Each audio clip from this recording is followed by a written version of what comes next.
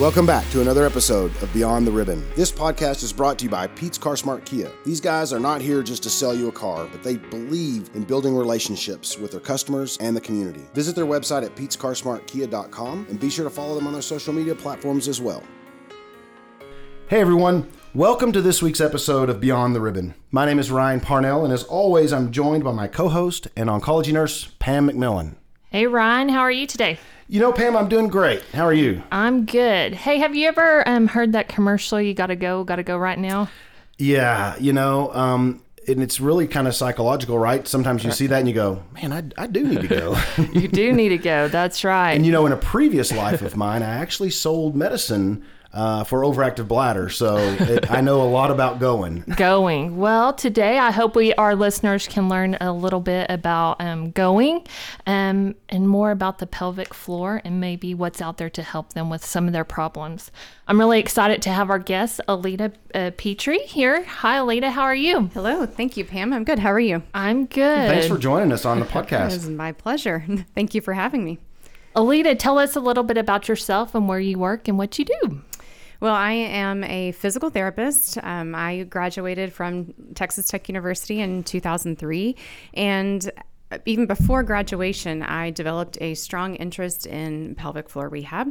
And specializing in that is a long process, a lot of coursework. It's a postgraduate specialty, but I've been fortunate to take that route, develop and established pelvic floor rehab here in the Texas Panhandle, and ultimately started my own clinic about a decade ago, along with my husband, and we treat both pelvic floor rehab as well as general orthopedics.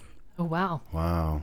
It's interesting, and some of our listeners are probably going, pelvic floor, I have a talking pelvis. Greek. Right, I have a pelvis. Where is that again? What do we? So let's, for our listeners and for me, let's explain to us what exactly the pelvic floor is. So the pelvic floor, and particularly the pelvic floor muscles, are the group of muscles that sit at the bottom of the pelvis. So even right now, as we're here chatting together, we're all sitting directly on those muscles. And it's a group of about 20 individual muscles that all have to work together throughout the day, every day, which is part of what spells trouble sometimes, because they've got to be able to contract to maintain continence, so keep us from wetting or soiling ourselves outside of the restroom. And then, of course, they've got to be able to rest and relax to allow us to void, both for urination and for bowel movements. But they've also got to be able to contract and relax properly for intimate relations. So for arousal, orgasm, things like that. And most people will think about those functions if they think about the pelvic floor, but what they don't often think about is the all day, everyday role. So I'm very animated as I'm sitting here talking, my hands are moving, and every time my hands move, my pelvic floor responds. It contracts to help keep me balanced and upright. So even as you nod your head, your pelvic floor is activating repetitively to keep you balanced. So that being said, it's with every movement you make, it's activating. And again, that spells trouble. So yes, it helps to promote continence and proper healthy sexual function, but it also supports the spine and trunk with every move we make in every daily activity. So it's kind of like, everybody's talking about your base, the strong base. There's so many pieces and parts that are so much important to that. Pam, when we started this podcast, I think in episode 1, we shared with our listeners that we want to bring to them, we want them to know and learn from our local experts, and even about topics that maybe might be a little hard to talk about, or maybe might be hard to, especially in the office with their physician. And I'm thinking we're in one of those episodes right here. Oh, I definitely think so. Talking about urinating or fecal problems, it's hard. It's hard for our survivors to express that because they feel like, hey, this doctor saved my life. Well, I should just live with this. So I'm glad that we have her here Absolutely. to learn all about it. So, Alita, what does treatment, those that have gone through treatment, what does it do to the pelvic floor? Does it damage it? does it work? And it depends on, of course, the type of cancer and the treatment involved. Studies have shown that various chemotherapies do impact our muscle fibers, essentially. So chemo can have a direct effect on our muscle cell development, recruitment of muscle fibers, muscle activation, which that can lead to weakness and variety of changes. And sometimes that's the start of a domino effect. If a muscle becomes weaker, it's not activating the way we should, it causes other muscles to compensate, and then we just see, continued domino effect from there. So chemo can directly affect the muscles, but on top of that, most people are fatigued no matter what treatment they go through, whether it's chemo or radiation. And studies have also shown a rapid rate of weakness with every few days of either reduced activity or inactivity. So just any treatment sets the stage for muscular changes because of that reduced activity level. Which goes hand in hand, if I can interrupt for a second, absolutely. why we preach all the time about our survivors being active at whatever level they can do while they're going through treatment. And I know many of our listeners that have been following us along are probably going to go, oh, here they go again. But really and truly, here it is again. It comes up as a reason to be active, even if it's just walking down the street. Something's better than nothing. Yes, Absolutely. If it's just walking across the living room and staying as active as you can. Here, we're talking about the domino effect that, because of inactivity, leads to pelvic floor damage or pelvic floor muscle weakness. Exactly. And especially in a muscle group like that, that tends to be the group that we all take for granted. It's been there, it's supported us, maybe everything's been fine prior to treatment or had, minor hiccups from other things in life. And so we just don't even think about those muscles, but we are going to think more about whether or not my legs can move me across the room or my hand and arm can move this glass of water towards my lips, a little bit more so than we think about the pelvic floor muscles. So I think that tends to create a bit of a delay in recovery sometimes for the pelvic floor muscles specifically. And then also, after men in particular have prostate cancer, oftentimes whatever route is chosen, if they have the prostate removed, that can, of course, lead to urinary incontinence and erectile dysfunction. Especially those conditions can persist beyond certain expected lengths of time because of a change in the pelvic floor muscles. And even in the past, when they've done more often inserted those radioactive beads into the prostate, sometimes I've seen more pelvic pain as a result from that. And a lot of times that pelvic pain is a result of some trauma that the muscles experience with that. So, Lita, what kind of symptoms do patients have if they're having damage or weakness? What are some of the common symptoms? So there's a large umbrella of symptoms, kind of runs the gamut. Most often what I see is, of course, urinary incontinence, especially after the prostate is removed. For a lot of other people with any sort of pelvic cancer, whether it's bladder cancer, colon cancer, uterine cancer, sometimes we see a mix of urinary retention, so not being able to void or empty the bladder appropriately or completely. Sometimes that's mixed with urinary incontinence. A lot of times I do see, particularly for women, pain with intimacy, so pain with penetration. And honestly, that term, the medical term associated with that, encompasses pain with medical exams, because pap smears, things like that, shouldn't suddenly be painful just because there's a history of cancer. So it can be, if they're still menstruating, pain with tampon insertion. And we see the same thing with the bowel system or with fecal changes, sometimes fecal urgency, constipation, and then on the flip side, fecal incontinence as well. And then oftentimes what I've seen after breast cancer is some sort of hip pain, low back pain, and also the pain with penetration. So those tend to be the most common things that I see clinically. All right. Let's go back for a second when you talked about with prostates. Yes. So I'm going to speak to all the guys listening out there or the ladies who have a husband who has had prostate cancer. I know here we do a lot of robotic prostatectomies. Has that helped reduce the amount of incontinence or the pelvic floor damage or pelvic floor problems, being able to do it robotically, or does that not really matter much? That definitely helps. Actually, significantly, we do see kind of the reduced longevity of incontinence. So pretty much every man who has his prostate out is going to experience urinary incontinence. But for some, within 2 to 3 months, that is cleared up. That's gone. And so there's a period of time where it's almost a guarantee, but we expect it to go away. And when it doesn't, that's when the urologist, sometimes even the oncologist, will send the guys my way to see if there's an underlying muscle issue. Now, thankfully, with the robotic surgeries, there's such less damage to all the surrounding organs and tissues and a lot of nerve sparing. And that's a big thing, because if our nerves are intact, we can feel the urge to urinate. The nerves send the signal to the muscles telling them to contract or to rest. So when we don't have damage to the other tissues, then we can get that return of function that we're needing. And so the robotics have definitely been a game changer for that. So let's just be real honest here, Alita. Sure. I'm a guy. Right. I'm tough. I deal with it, right? That's what guys out here listening are saying. Right. I don't have time for that. I'm tough. It's just I'm okay. It's not that big a deal. Right. Can we put them at ease? I mean, this is not a long-term, for the most part, as you said, not a long-term problem, and there are fixes for this. Yes, absolutely.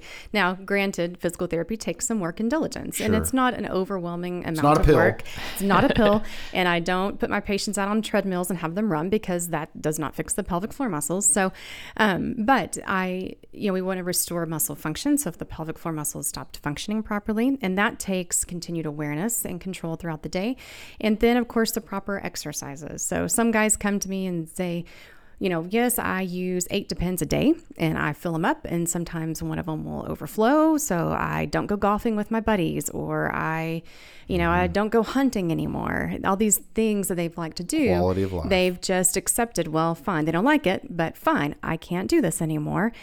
But, and I've done all the Kegels that I was instructed to do. So why should I even come? What else am I going to do? There is a lot of that. I'll just tough it out. Sometimes, and then sometimes there's a point of, I'm going through 8 Depends a day. This is miserable. I want to be able to play golf. And a gentleman I've worked with recently who is in a local band, and his thing was, I want to be able to perform without people seeing evidence that I've had some water to drink. So, being able to restore that. So I see a mix. A lot of guys do say, fine, this is how it is. I hear a lot, I feel like a woman now. Sure. I always have to reassure it happens to everyone. We all urinate. Exactly. Men and women. And pelvic floor muscle issues don't care about age or gender, anything. Yes, exactly. So it's not an embarrassing thing to have to worry about to come see you.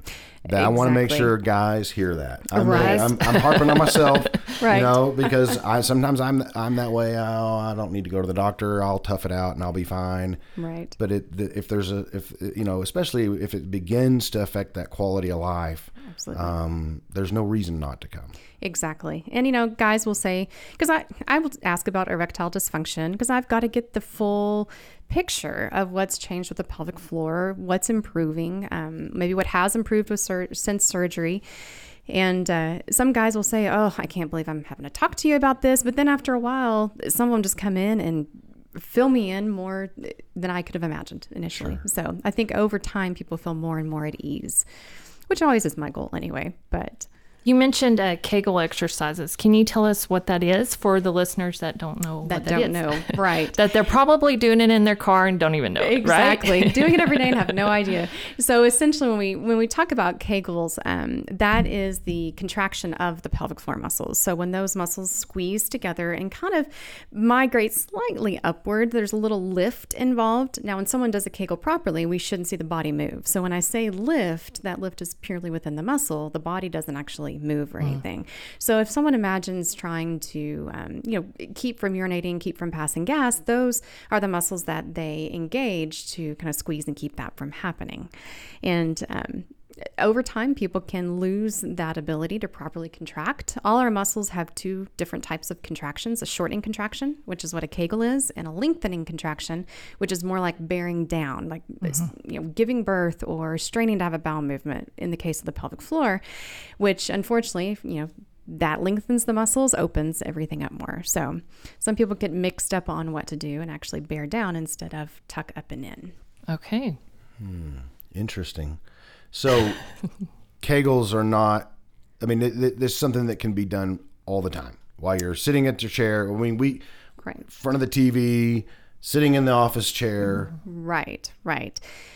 And sometimes there is a progression involved in that, because if someone comes in with a weak enough muscle, it may not have the ability or strength to repetitively contract against gravity. So sometimes when we do get into the strengthening phase of therapy, we actually have to start with doing Kegels lying down just to get that muscle activation. But ultimately, the pelvic floor should contract while we're upright, essentially, whether we're seated, standing, walking, the pelvic floor muscles should contract and essentially do a Kegel. So, yeah. Wow.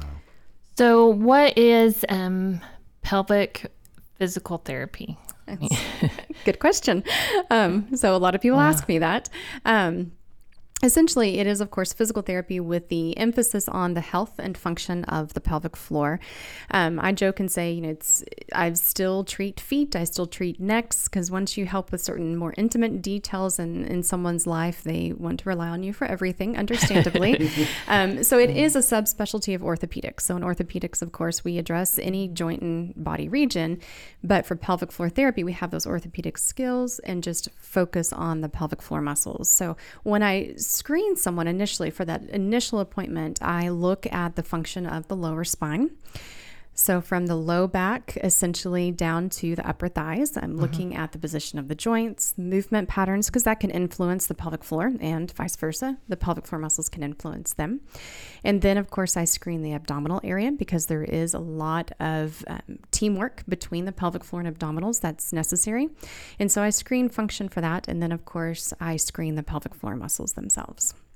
Okay. You're talking about for physical therapy, and this is such a different type of physical therapy, right? Right. I had my shoulder reconstructed, or the rotator cuff done, and of course it's painful physical therapy sometimes. Is this at all painful? So it kind of depends, because one common change in the muscles for the pelvic floor is after any treatment or just certain events in life, they can actually, their tension can actually increase. So we can get spasms in those muscles just like we do anywhere else. So you think about people maybe working at the computer for a long time, and they kind of rub the back of their neck and their shoulders as everything gets stiff and kind of tight. The pelvic floor muscles can do the same. And so for some people, those spasms are painful, and those spasms sometimes are what is present if someone's having pain with urination, bowel movements, or intimacy. And so applying pressure to those tight muscles can be painful.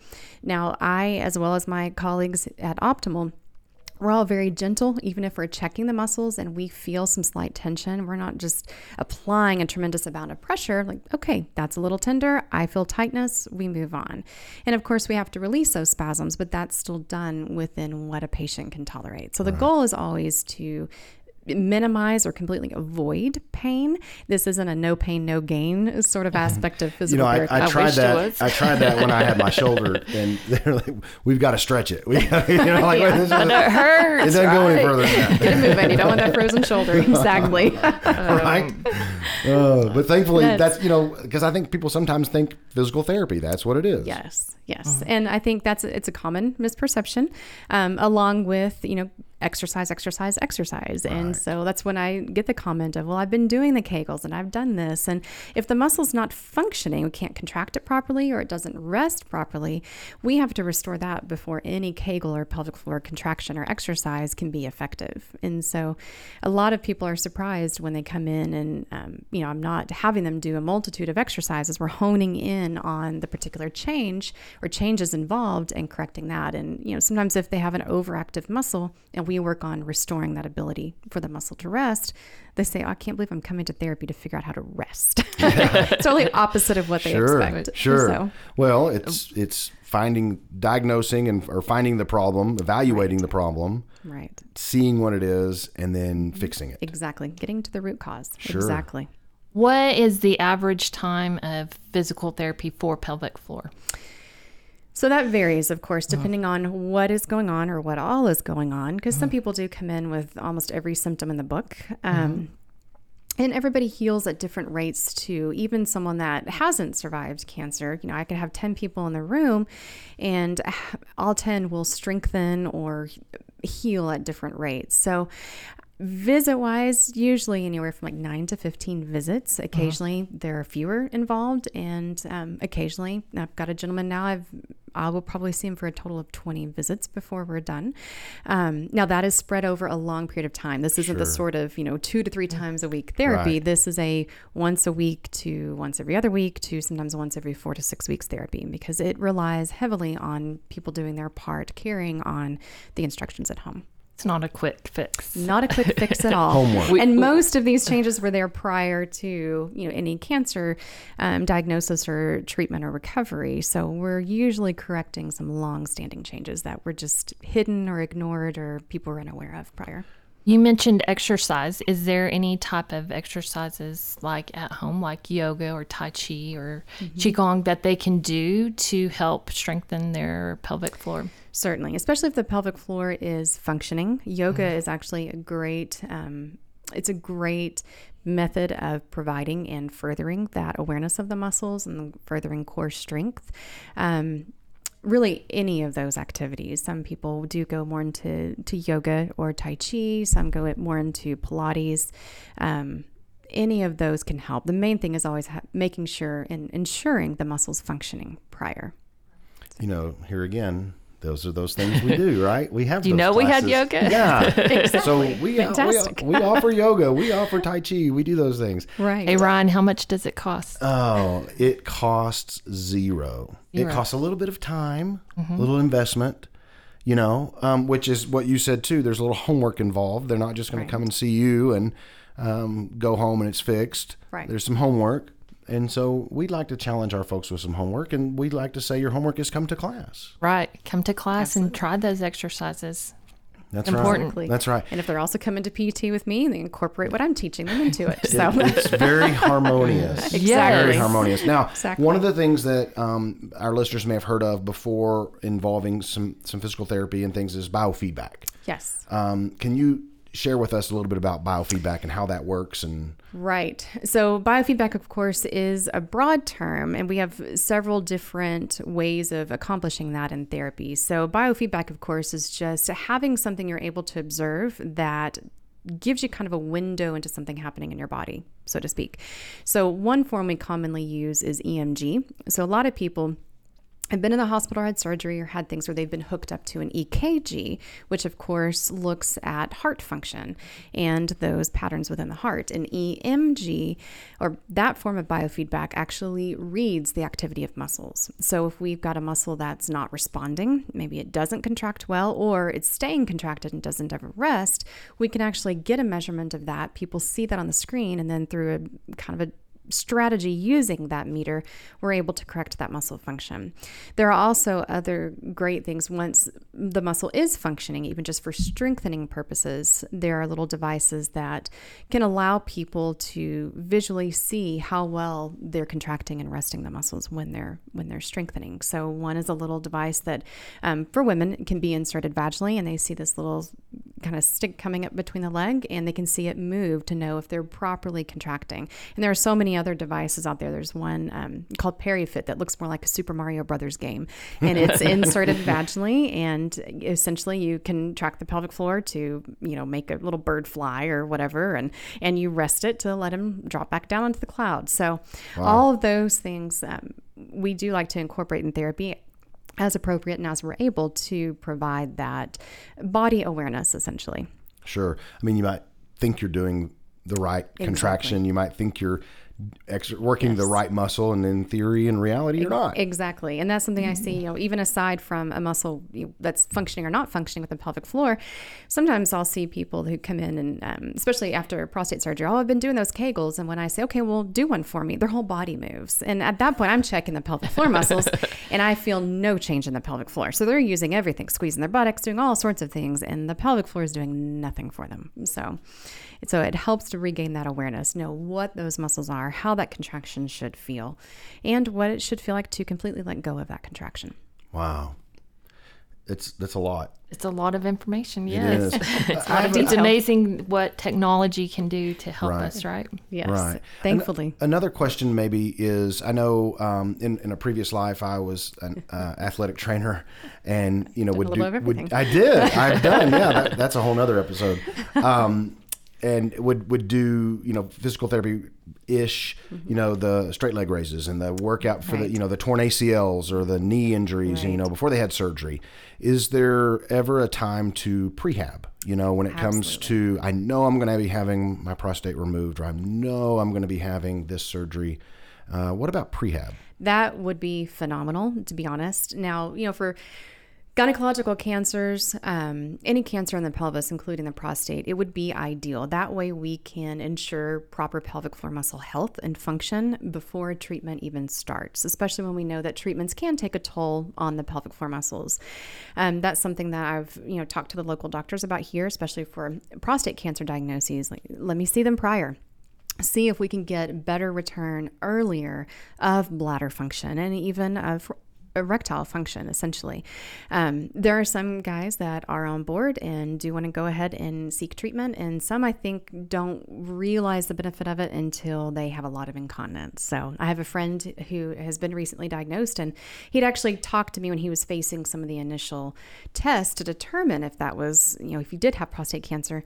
He reached out to me and I said, okay, this is what we need to do prior, let's make sure the muscle's functioning, let's do this and that. And so I've already started working with him prior to, he hasn't even decided yet if he's doing radiation or surgery, but we're making sure his muscles are functioning, starting some strengthening, make sure the muscles are healthy going into this to better his odds. You mentioned about the seed implants earlier, yes. Which of course, if our listeners don't know, is a type of radiation. Right. The seeds get implanted into the prostate and they release a timed amount of radiation. But what about like your traditional external beam radiation? Are there still pelvic floor damage?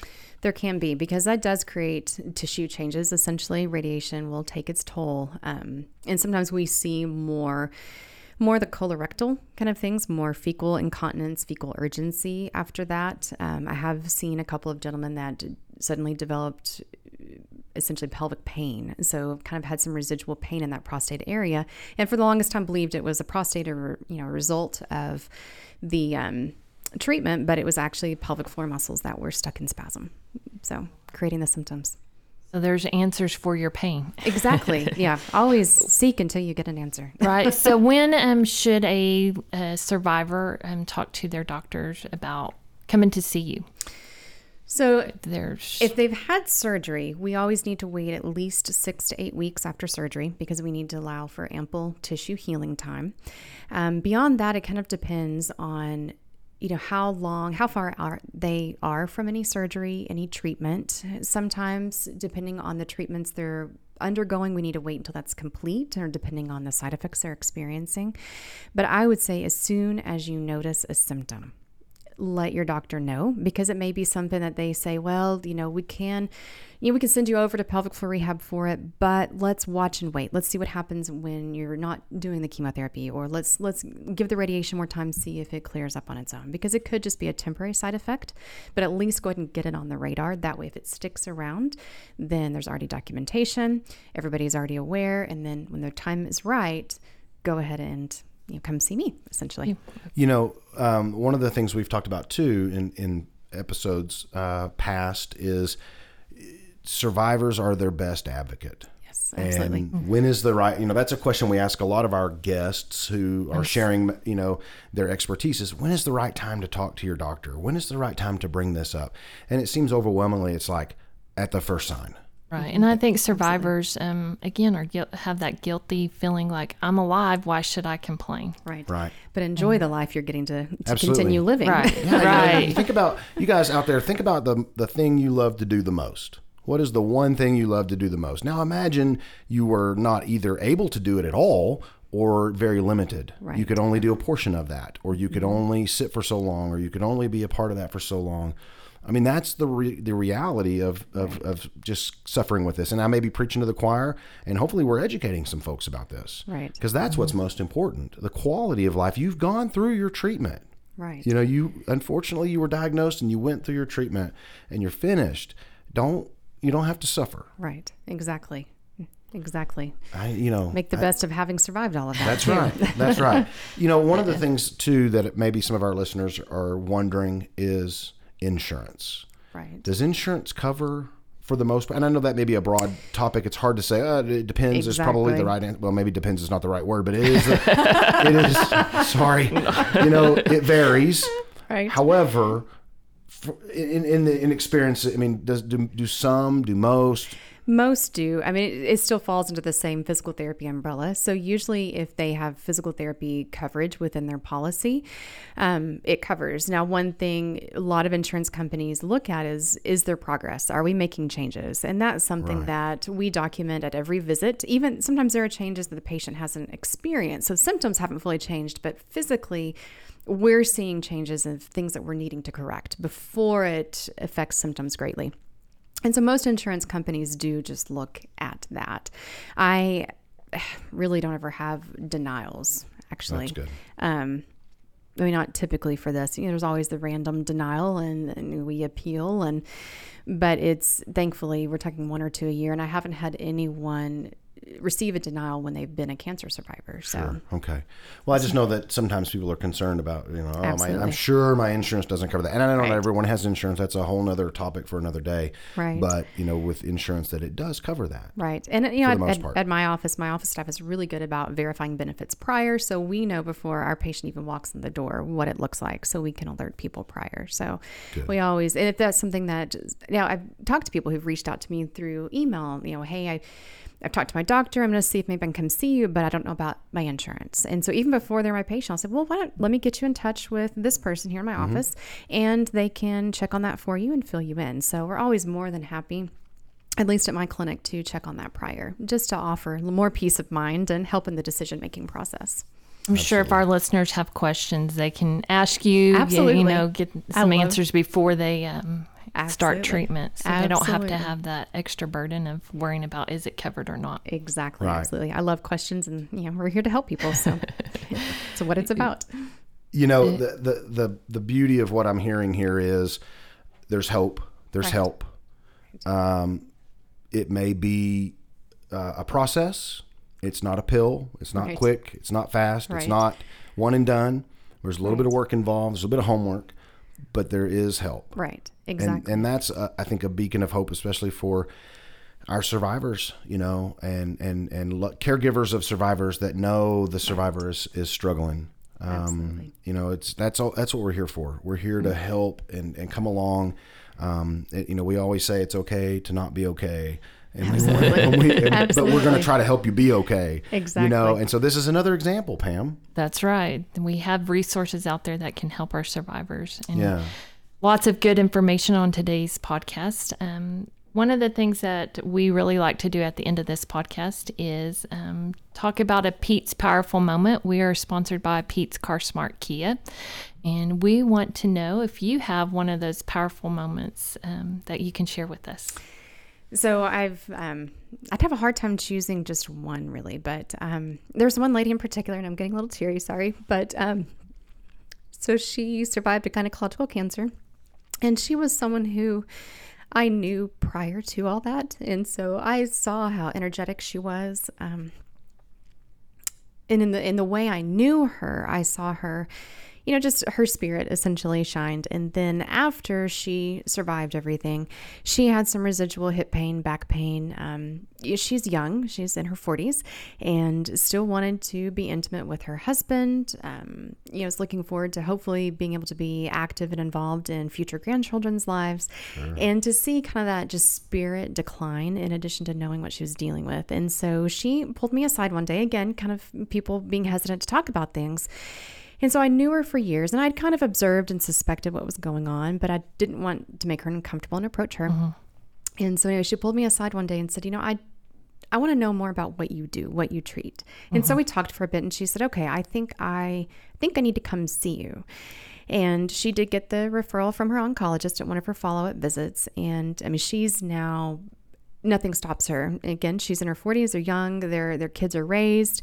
She's in her late 40s now. And, she and her husband travel. They enjoy, closeness and intimacy on all levels now, both physical and just that ability to connect and travel. She couldn't tolerate sitting. She couldn't tolerate walking. Well, now they'll drive 8 hours to go to a concert and have fun, walk around all these places, and nothing stops her. And so for me, that's a wonderful thing to see. And that's somebody that I knew prior, and of course during, and now after. So a lot of times, I just get to see people after and restore what I assume they used to be like. Right. And in her case, I got to see her back to herself, the person I knew. So that's very touching. There is hope. There's hope for these patients out there. They're not alone. They don't need to be silent. They need to talk to their doctors, and there is resources out there. Absolutely. Pam, the key thing here too is we can get you in touch with Alita.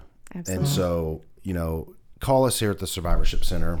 Send us an email, 331-2400, area code 806. Our email is info@24survivorship.org. Shoot us an email and say, I listened to your podcast. I need to speak to this person. I need to speak to Alita. I need to speak to, one of our other experts that we have on. That's our job. Our job is to provide these resources and kind of be that go-between and go, I didn't know that was available. And, you find out from our podcast, and we want to help you. Don't be a silent listener. I know, that's right. In fact, a silent sufferer. Well, sufferer, yes. Don't be a silent sufferer. Don't be a silent listener. If you have topics, or you have, you guys really should talk to so-and-so, or you guys really should do a podcast on this. Mm-hmm. Our commitment is we're going to try every way possible to find the right person, or that person that you're suggesting. If they're willing to do that, we'd love to speak with them. So, take advantage of these resources. It's great to have this here locally. Right. And did you know that we had it? I did not. So now we know. We can refer our friends and family, and they don't have to be just cancer survivor, because I know with age, the pelvic muscles kind of weaken. Absolutely. So I think anybody can benefit from it. I treat men, women, and children. So it really does not discriminate. Oh, man, absolutely. Yeah. Well, thank you guys for joining us this week. I hope that you learned something, or took pieces and parts of this to heart. Again, we're here to help. And so the way you can help us is by sharing our podcast, passing it on. Other cancer survivors, you have family members and so forth that may suffer from this, from pelvic floor damage or incontinence. And those are really touchy subjects, but there is help, and there's great help here locally. And so share our podcast, subscribe to our podcast, like our podcast, and join us next week. I know we'll be back with a great guest. Thanks. Thank you. Thank you for joining us for this episode of Beyond the Ribbon. Make sure to subscribe to our weekly podcast and follow us on social media for news and updates. If you'd like more information about the 24 Hours in the Canyon Cancer Survivorship Center, please visit our website, 24survivorship.org. Thanks again, and we'll be back next week.